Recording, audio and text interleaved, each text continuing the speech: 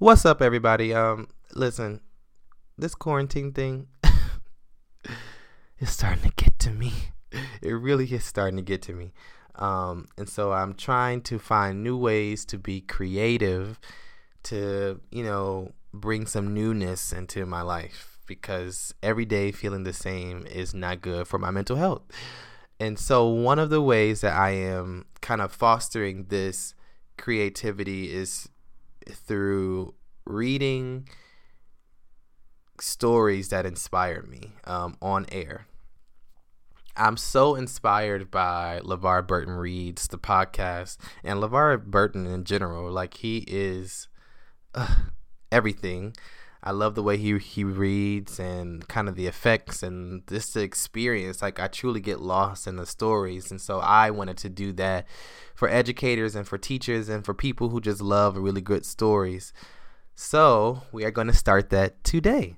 I am reading a story called Doing Homework with Robert by Evelyn Lee. And just based off the title, if you think you know what's going to happen, I kind of want you to just to sit back and to listen and to allow yourself to get lost. There's a couple twists and turns in here that I was not ready for. The symbolism in this story is so off the charts, y'all. I mean, I literally read this so many times and I've listened to it so many times now. And I hear and I notice something new every single time. And that is just grade A writing. So shout out to Evelyn. After the reading of the story, I want you to stick around because I have a one-on-one conversation with the one and only Evelyn Lee. And we sat down, we talked about the symbolism of the story. We talked about self-esteem. We talked about violence. And we talked about what it means to be a writer today. So please stick around after the story to hear that interview. So with that, sit back, grab your drink of choice, relax, and let's get ready to listen to Doing Homework with Robert by Evelyn Lee. Let's get it.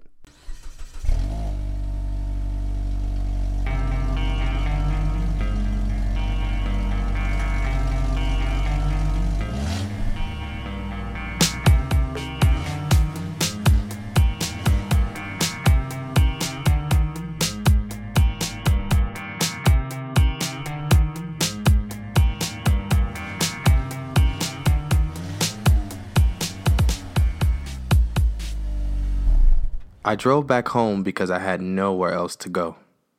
I didn't park on the street. Why get the neighbors talking? I sat in the cab with the engine off and let my eyes adjust to the dark. When I could make out each individual fishing rod on the far wall, I got out.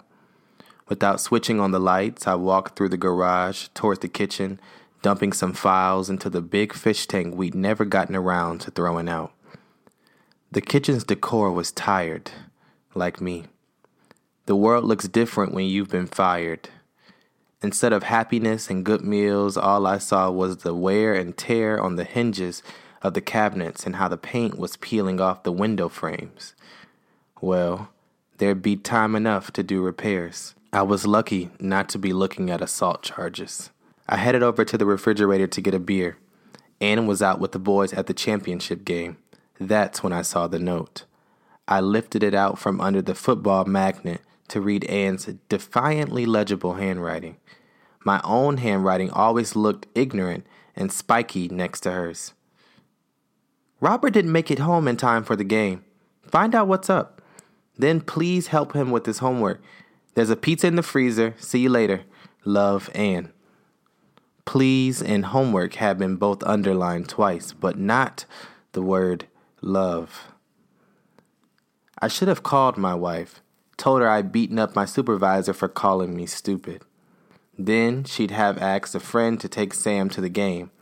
Championship or no championship game, there was no way my wife would have left me alone to do homework with Robert. I wasn't in the mood for troubled teen time. At 14, Robert was taller than me, but his muscles were still boy soft. Even though he didn't have my build, he did have my genes. Just like me, if he wanted to read anything, he had to run his finger along the bottom of every word. It killed me to have to help him with his homework. I hated to hear him read out loud, having to watch him stumble when he reached that space between words. Then came the lip licking. I don't think he did it on purpose, but I reckon that the tongue flicks helped him keep track of the syllables. But watching his tongue flick, seeing his shoulders go all hunched and his lips get wet, well, it was torture for us both. I didn't want to be doing homework with Robert. I crumpled up the note, put it in my jacket pocket, and got out of bed. Maybe I could just leave the house now. Maybe that would be best for everyone. Too bad I had a problem all my life about being called stupid. But shoving my supervisor's face into the wall and kneeing him in the balls had not been smart. My crew had told the boss that the guy had it coming. I took out a second can and made my way down the hall to the boys' room. Robert was flat out on his bed and his sneakers were still on. His forearm was over his pillow over his eyes. His side of the room was dark, with posters of Jay-Z and Kanye West. His brother Sam's side was shiny, with shelves of sports trophies. I put the can of beer down on Robert's dresser and sat down on his bed. "Hey," I said, shaking his foot. "You know the rules, no shoes on the bed." Robert grunted and rolled away to face the wall. We both ignored the fact that he was crying. He must not have heard me come home. I leaned down to pull him up and into a headlock. The skin on the back of his neck smelled bitter. I miss his little boy smell. We wrestled on the bed for a while until he started getting serious about knocking me off. This pissed me off, so to end it, I pulled his head close to my lips. "Mom says you need help with your homework." He got off the bed fast by falling to his knees onto the floor. "Dad," he said, flicking his black bangs out of his eyes. "Forget it." "Fine by me," I said, getting up and retrieving my beer from his bureau. From his position on all fours on the floor, I could see his relief. He got up and went down the hall towards the kitchen, ahead of me, his head topping the rows of picture frames that Anne had hung over the years. The annual school photos and the family fishing trips all around the Chesapeake. I stopped by my favorite photo and shrunk Robert back to his 5-year-old self standing on a dock beside the bay. His eyes had been the size of chestnuts as he'd watch Anne slide a hook under the surface of a worm's skin. He'd even taken a step back, a little afraid, as the worm wriggled in the air. Sam was rolling on the wooden boards between Anne's legs like a puppy. She had handed Robert the rod, which he'd taken with puffed-up pride. When a fish took the hook, the line zigged, then zagged away from the dock.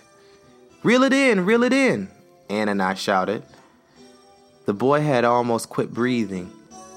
He was so shocked by the thought of catching his first fish. Sam, of course, was beside himself. He always hated not being a part of the action. He went to try to pull the rod out of Robert's hands. But Anne, as always, had known exactly what to do to make this situation work out.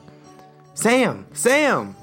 Go grab the bucket! Grab the bucket!" Sam had run for the orange bucket. Out of the water, the fish had flashed on the hook like a small piece of lightning between the four of us until Anne's hands caught the line. Then she showed the boys how to take out the hook and drop the small fish into Sam's bucket. I remember taking another picture of the two boys crouched over the pail, watching the fish's death dance in awe. The fish had lain at the bottom like a small silver comma. When I got to the kitchen, I watched the light of the freezer brighten the dark, dusty mustache coming in on Robert's upper lip. "Why are you home so early, Dad?" he asked, closing the freezer door with his knee. I saw black. I didn't appreciate his tone.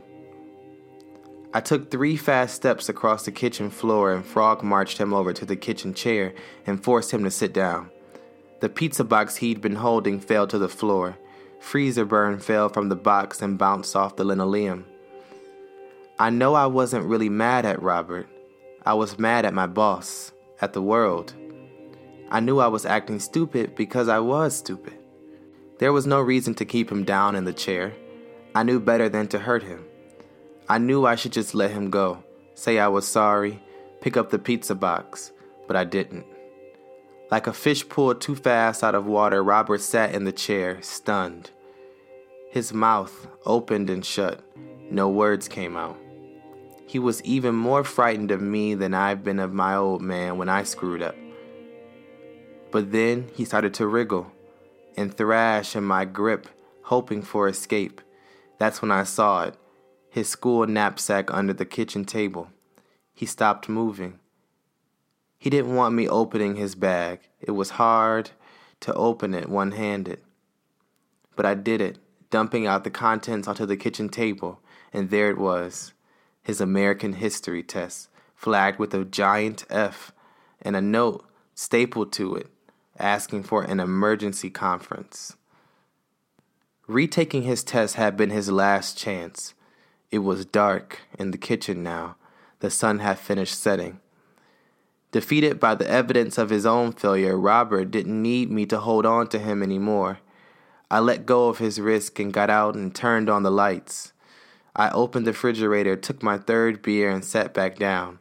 I could see Robert 4 years from now, the sweat snaking down his skinny arm, a builder's belt hanging off his hips, his brown arm next to the college pale arms of the kids working summer jobs on the site. They'd be fumbling with their hammers, their nails going in at odd angles, while his, in 3 strikes, bit the wood flat. How could he fail this test? Did he want to grow up like me? Having to work for an asshole who had the chance to go to college? Who could afford to stay neat and clean? My supervisor had been swinging his suit jacket casually over his shoulder, hooked on a single finger when he'd called me a stupid, illiterate redneck. That's when my hands did the talking for me. Anne kept telling me that Robert was a smart kid. He's a good kid and he loves you. She said this to me over and over again. Don't tell me how to raise our son. That's what I told her last time I'd done homework with Robert, when I was rebuckling my belt. She stared us all down at the last parent-teacher conference. Since when was telling someone they're stupid made them smart? I looked at Robert. He wouldn't look at me. This was not the son I wanted to have. A teen slumped over in his chair. Where had the 5-year-old boy gone who lit up our lives with laughter and joy? Dad, you just don't get it, do you? Get what? He was looking at me with defiance. You think I want to be like you? When had I stopped looking for the good in him? This boy with strong hands, hands that had lifted him up into any tree, over any rock, hands that could take apart a car engine and put it back together by feel alone. I looked down at his hands. He had Anne's hands. Hands I hadn't held in mine in over 8 years, not since together we'd emptied out the water in the aquarium into the bathtub. The glass had gone all green, and Robert had been worried the fish couldn't breathe, and Anne wasn't strong enough to lift the tank up on her own. We'd gotten the fish to help Robert sleep at night. School had been bad for him from the get-go. Robert had talked to me as we carried the aquarium all the way down the hall to the bathroom. How he thought there might be something wrong with the water, but that we could fix it, right? I don't remember where Sam was, nor Anne, but they hadn't seen what had happened next. How the fish, set free in the tub, well, when it came time to put them back in the tank, they hadn't moved. They had the whole tub to swim in and time to do it as we scrubbed the glass clean, but instead they stayed clumped together, all at one end, scared small. Robert had held my hand while pointing with his other inside. Robert had held my hand while pointing with his other at the site. Dad, look, it's like the water has glass walls. Glass walls in the water. All his life I wanted to hold him close, and then place him down gently on a different path, the one his younger brother walked, where book learning came easy, but I couldn't. Robert was staring at his hands on the table, not at me. The hands that he could use to thread a worm onto a hook in seconds, but not to hold a pen properly or write a word clearly. I got up and picked up the pizza box from the floor, turned on the oven. I didn't want to fight to get him to read or to use my belt. When the oven got hot, I opened it up to put in the pizza. Inside the oven's black belly, all I saw was a wall of darkness. The same wall of black that had come down over the pages of every test I'd ever taken in school. A black void that stayed black until the second a teacher yelled, "Pencils down!" leaving me to face the consequences. Every teacher I had ever had called me stupid, and that I left my test blank on purpose. I did not get myself another beer. I sat back down at the kitchen table, picking up his history book from the floor. I put it on top of the test. I opened it up and looked down at the columns of words, at our truth, at the words that swam free in front of both of our eyes. I'm home early because I got fired. Shit. Dad, said my son, what are we going to do? I don't know. Does Mom know? No. We both sat at the kitchen table and felt the oven warm the room. What's Mom going to say? Your mom is going to say telling people they're stupid doesn't make them smart. Robert got up to get the plates, 2 glasses, a knife, and the napkins we needed. Then he opened the oven, sliding the pizza out onto a breadboard, which he brought over to the table. Robert, I said. Shut up, Dad. He didn't flinch when I put his head over to my shoulder and kissed the top of his hair. He smelled both sweet and sour. There had to be a way to land this fish, even if it lasted forever. This dance of letters where words flashed and spun and flipped away, always refusing to be hooked into meaning. This moment was my fault. I let every single person in my life who called me stupid, my father, my boss, hell, I'd even let one of Robert's teachers put up more walls. Was this really how I wanted us both to live, stunned in the corner of the bathtub? I sat, eating pizza with my oldest boy, waiting for Ann and Sam to get back from the game. It was as good a time and place as any to begin to figure out how to swim through glass walls. It was time to do my homework with Robert. The end.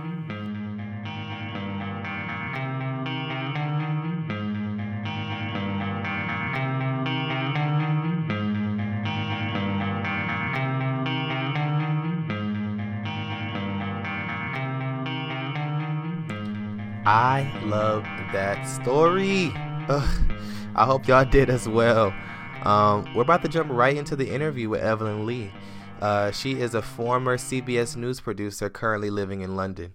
Over the years, she has produced television segments for 60 Minutes in New York and then for the BBC in London. Her broadcast work has received an Emmy and numerous Writer Guild awards. Her poems, essays, and stories have been published in over 40 literary magazines and anthologies. Sit back and relax, and let's listen to the interview with Evelyn Lee. Hello, everybody, and welcome back to Good Trouble Media. This is exciting because I'm doing my first interview, and my first interview with an author after you guys just heard my reading and interpretation of Doing Homework with Robert by the one and only Evelyn Lee. And so I have Evelyn Lee here with me today. How are you? Hello, I'm very well. Thank you so much for having me. Fantastic. Yeah, no problem. Can you tell us where you are? So I'm currently in London in lockdown. So we're all home. Yes. So I guess there is some sort of perk to the lockdowns and the quarantine because you get a little bit more time to do things. And I know for me, I was like, I want to be more creative in this space. So yeah. I was like, I'm really interested in like audiobook narration. And so I just sort of put this call out and so many stories came in, but this story really kind kind of stuck with me, and I know you haven't heard my reading and interpretation I yet, can't wait. Yeah. but I can't wait to send it to you. But I would just love to just start off by, knowing what was the inspiration behind writing, doing homework with Robert. So I come from a long line of family members with dyslexia. I mean, I think Mm, generations and generations of it. And my daughter has dyslexia and had to go to a specialist school, and I had to pull her out of mainstream and put her back. And I think my brother was severely dyslexic. I'm dyslexic, but it wasn't diagnosed because girls, they think, don't have it, but that's not true. And wow. what I think the real reason, there's a lot of violence that comes with or unexpressed or unexpressible problems in education. And Mhm. when you are diagnosed as learning different or with a learning different style, you know, we're making some progress in it, but not enough. And people still call each other stupid. For people who struggle to be seen as smart, to be called stupid can do undue lifetime damage that Mhm. I think people are pretty unconscious of. I mean, I think the numbers for people in prison with dyslexia, it's like 80%. It's really Wow. high. Yeah. It's really high. So I'd been working on a novel for ages, and this is just my character, and I had been really trying to figure out what was not working for him.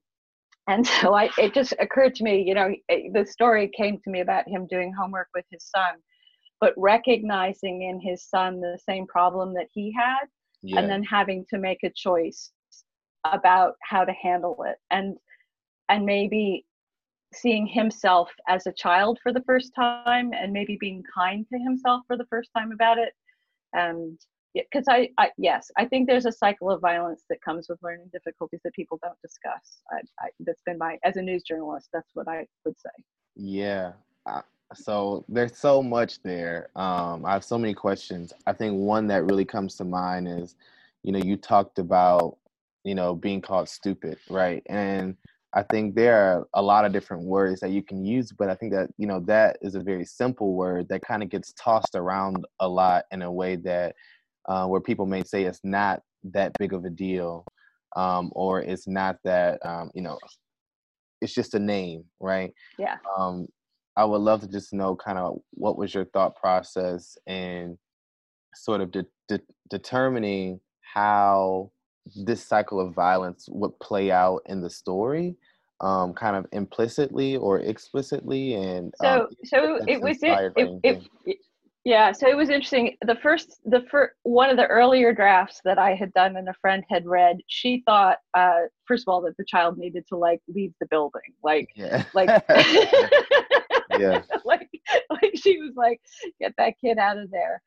And then it was a couple of drafts before I recognized in the character that he had the ability to transcend himself, Mhm. Mhm. but he he needed he needed to see the self. And this is going to sound so ridiculous, but in the middle of the story, he opens up the oven and looks into it to put Yes. in a frozen pizza.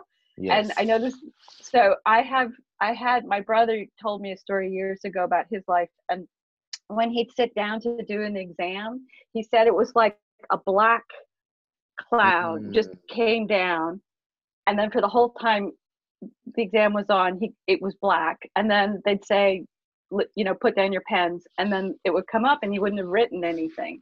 And Mm. there was never any discussion or understanding about that. And it occurred to me that because the characters in the situation of struggling with his son who has issues, that maybe he could understand himself. And all on the side, the character who's not in the story is the wife. And she's the Mhm. most wonderful, loving, kind, fantastic human being who's been trying to get this Yes. sorted. Yeah. And she's fantastic and she's so loving. And she has the key to the story was, just calling somebody stupid doesn't make them smart. Yeah. Yeah. And like she says it to the principal, she says it to the teacher, she says it to the husband, but I Yeah. don't think he understands it till the end of the story. Yeah, and I think with Anne, like we never actually meet her like in real time, but we kind of see her through these flashbacks. to me, she symbolized just patience and love.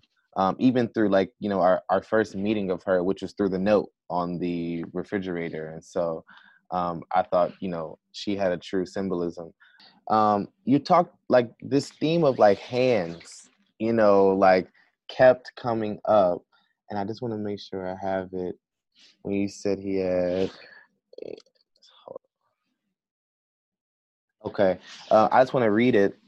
It said, the boy with strong hands, hands that had lifted up into any tree, over any rock, hands that could take apart a car engine and put it back together by feel alone. I looked down at his hands. He had Anne's hands, hands I hadn't held in mine in over 8 years. Not since together we'd emptied out the water in the aquarium into the bathtub. Oh, I love it.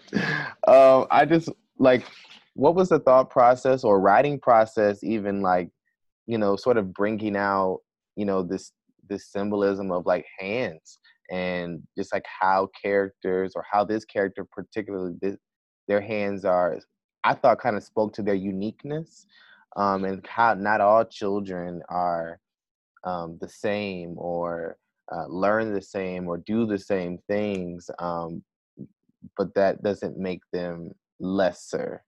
I Yeah. just want to know, what was your thought process behind it? So what I found, like over the years meeting different people, so I remember one time I met this extraordinary rock climber, and he was like moving across like a spider, like he just had like this sixth sense, like his whole body did thing. And I waited till we were sort of in a more private place, and I said, can I ask you if you happen to have any learning difficulties? And he said, wow, that's a weird question. He said, yeah, I'm severely dyslexic. And Mm, his parents had put him into a mountain climbing situation, and he thought with his body. And it's like with an athlete, I think some people have extra peripheral vision. So when I would interview athletes, they had this really weird thing where they can see almost behind their shoulders without turning their heads on the baseball field. Like, so yeah. Ken Griffey Jr., like he could do this thing. And dyslexics, because they can't live in the world, or the reading world isn't giving them the information that they need, they find it with their bodies. Mm, And very mm, often they're people who can build things or make things. And we're moving into a society where you're judged on your writing by your texts right away. And yes. I actually think people are labeled stupid very quickly and unconsciously, and Mm, people aren't appreciating the gifts that other people have or bring to the table. And it does come through your hands, how you make things. And I yeah. think for me, because my main character, because he's a construction worker, and Yeah. his boss has like, he's just such a dick, and so and his Yeah. boss is such a bad guy, and but he has college smooth hands, because that was just something I noticed over time. If you're looking at people, you can, their hands show their life and their work, and Mhm. you get a sense from that. Yeah, just kind of thinking about the character as well. Something else that kind of came up to me. You talked about violence earlier, Yeah. I just thought of, sort of the violence that he kind of committed to himself through the Yeah. form of beer and Yeah. drinking, Yeah. and how that kind of came up in very like subtle ways. Like they were not like felt like a huge moment, but it was just like, oh, I'm gonna grab a beer, or I'm gonna grab a beer out of the refrigerator, or I'm gonna, and felt like it wasn't like beer each time. It was beer, then it was Bud, then it was, like these different things. And so um I know from my own experience and kind of seeing alcoholism play out in my own family and my own life, those are big moments. But I felt like you wrote it in a very subtle way. Why? Because I think that side of it is so more how life really is. So if you're Mm, living with somebody with the issue, it just is. And mm, so it's like the wallpaper. And so commenting on it, you don't talk about the wallpaper every day. The yeah. wallpaper is there. Mm, And, and then someday somebody punches through the wall, and maybe yes. you go, oh, I'm never going to be able to replace that wallpaper. But like, yeah, when you're living with somebody who's in an addictive place, or and in an unspoken place, Yeah. because I think nobody was talking. Like the fish tank, when I Yep. finally figured out about the fish tank, that was like this is the first story I felt like I actually got the pieces to work all together. Yes. Yeah. Yeah. And I was just gonna bring that up next with, sort of the last piece of powerful symbolism that really stood out to me was just like the symbolism of the fish, right? And the way it builds is just so magical. I think sort of starting it off with like, I'm just throwing bills in an empty aquarium, like as I'm walking through, to sort of seeing the flashback of their fishing trip, and kind of seeing Robert catch those first fish, or his first fish, and then how the fish kind of clump together in the bathtub. And so I thought the resurface of fish and the meaning that it had to the family, um, it was like the thing that kind of held them all together. So I just would love to just hear more about your thoughts or writing process, and like how you kind of came to that. How did you figure out like this would be the kind of the glue that kind of keeps them together, or the glue, or Because the I, other piece? I was really lucky, and I had read a story from a poet named Mark Nepo, and he'd written this story about fish staying in the bathtub in one end when they were cleaning the fish tank. Mm-hmm. And it occurred to me that especially when I ran it through the child's mind, Robert's mind, it's Mm-hmm. like he was like, there's glass in the water. Like Mm, he could see what was wrong mm, in a way that his dad couldn't see. His father probably wouldn't even have noticed that the fish had stayed at one end of the bathtub while they were changing the tank, in mm. this freshwater tank. And it was just the freedom and meaning, and that the meaning of our lives, like language and the fish kind of go together. It's like trying to hook the meaning, and the meaning's always slipping away, or it gets trapped and glassed away. So Yeah. language and the fish became sort of the meaning. But the relationship between the father and the son, and the love that they have Yes. for each Yes. other, because they really love each other. I mean, Yes. yeah, they love each other in that kind of way, that damaged way that happens when you're growing up Yeah. with addictive Yep, and situations. they have so much in common, and I just saw myself so much in the story, and just, um, yeah, I truly enjoy reading it. So thank you so much for Oh sharing. no, thank you. I want to ask a couple of more Sure, sure. questions. One is, I know that we have some students listening, because I'm gonna assign this story. Oh, cool. Is just like what it means to be a writer, and what it means to have a writing process. Because, and I you talked a little bit earlier about kind of how the shift towards what good writing looks like. And I think what I try to get my students to understand is that the first draft doesn't mean that you're done. The first draft just means that you're just getting started with something good. You know what I'm saying? No matter how Yeah, short yeah, or long the yeah, actual yeah, draft is. So could you just kind of speak to your experience as a writer, and sort of what that writing yeah. process looked like to you? So I think so because I was dyslexic but not diagnosed. So because I was always told I was stupid when I handed in an English assignment, because Hmm. I failed a lot of tests. I failed a lot of writing tests when I was applying for work. Yeah. I failed a lot of I had a lot of copy thrown back at me, with it literally in the newsroom, where it would get thrown back at me. And I was the stupid one in the class. And so Wow. what was good about being called stupid all your life is it's made me a really, really good listener. Being a good listener is part of being a good writer and a good journalist, because what I'm listening for is what isn't being said. Hmm. So the person is telling me the story and I'm listening, but what I'm really listening for is what they're not telling me, that I know is there. And I'm looking for that gap. And so good writing sort of creates the sentences that you, the reader, you get to decide what's happening in the gap. You decide how Robert relates to his dad. You decide whether Anne's a nice mom or not a nice mom. You see that Robert's younger brother, Sam, has a different life because he Yes. can read. and reading Yes. comes easy to him. And Hmm. what do you do if you're growing up in a family where having a difficulty isn't supported or Right. isn't discussed? Right. And it's lonely. Yeah. Yes. And so writing is, for me, it's been a huge gift. I got paid to write, which was fantastic, but I wasn't a natural at it. Mhm. I got in a lot of trouble because I couldn't spell, and it was very Mm, embarrassing a lot of the time. Yeah, a lot of yeah. the time, actually. Yeah. I hear that. In your family, it may not be reading, Yeah. that decides whether you're smart or not. It may be something else. And Yeah. so kind of that's what I love most about writing is that you're writing with the intention that you get to decide, but then also it's so cool to see when you're building the complexity, how readers get a chance to take something new and different So from. so a writer writes the story, but a reader finishes it. Mm, yeah, yes, So so yep. so so so the journey as a writer is to, so it's very writing for broadcast news. So let's say I was writing for CBS like I used to. Yeah, So I had to write sentences that were clear enough that 25 million people could hear the sentence and get the same meaning from it without confusion. So okay.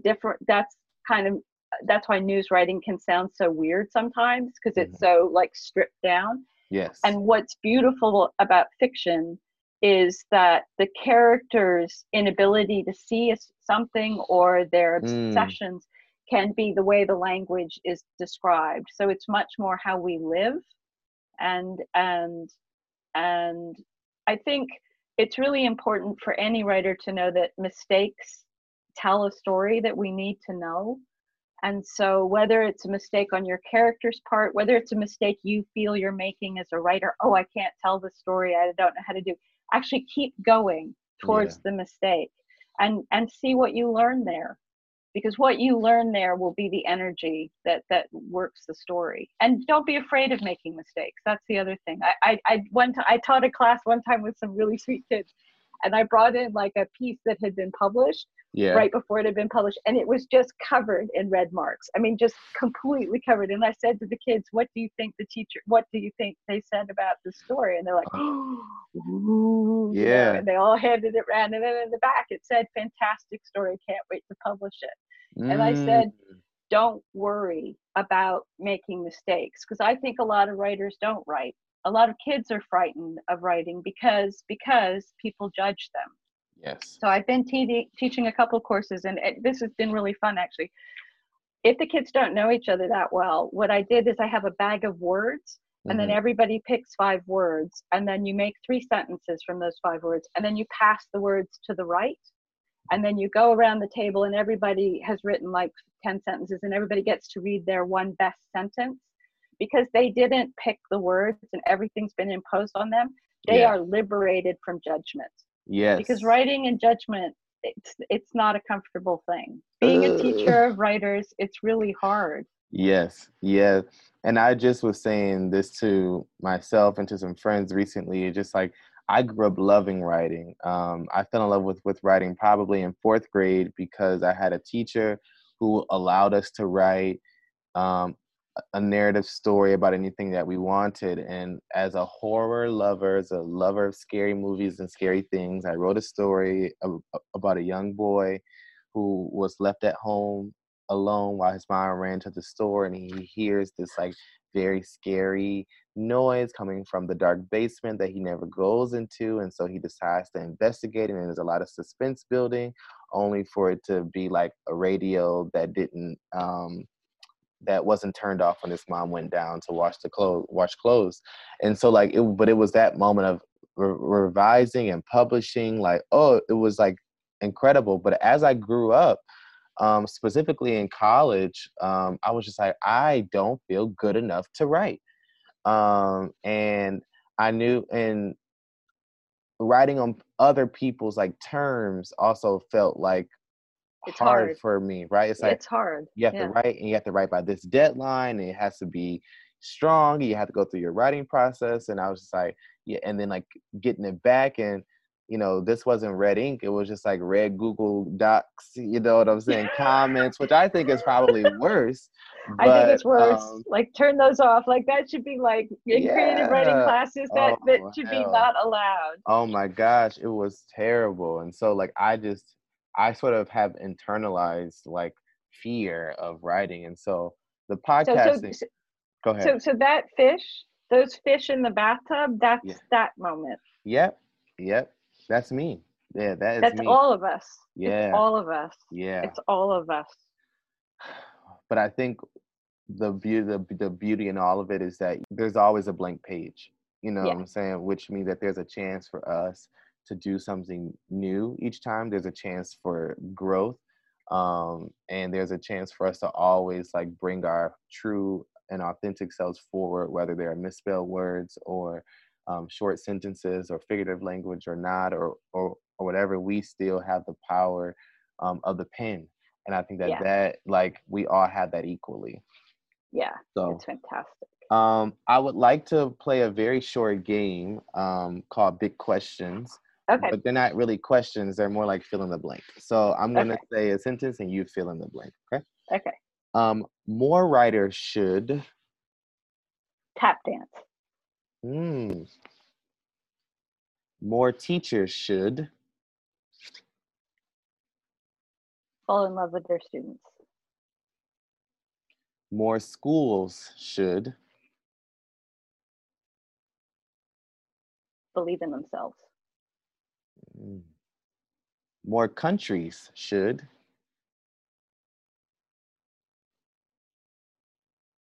calm down and be kind. Last one. More people should love one another. Yay, that was cool.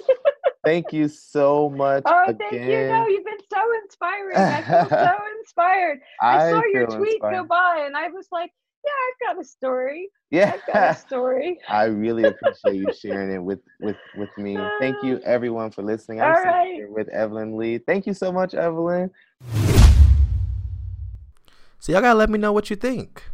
Was this something y'all enjoyed? Is something y'all want to hear again? I had a blast reading this and editing this and interviewing. That's my first podcast interview ever.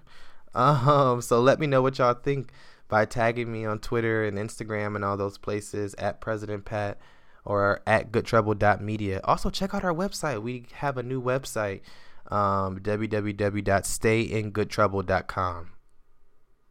www.stayingoodtrouble.com. And if you have a story that you've written that you want me to read, send it to me at info@goodtroublemedia. No, that's not it. If you have a story or you know an author that you want me to reach out to, shoot me an email at info@goodtrouble.media.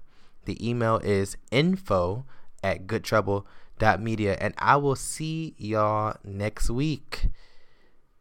Stay good, stay strong, stay healthy. Love y'all.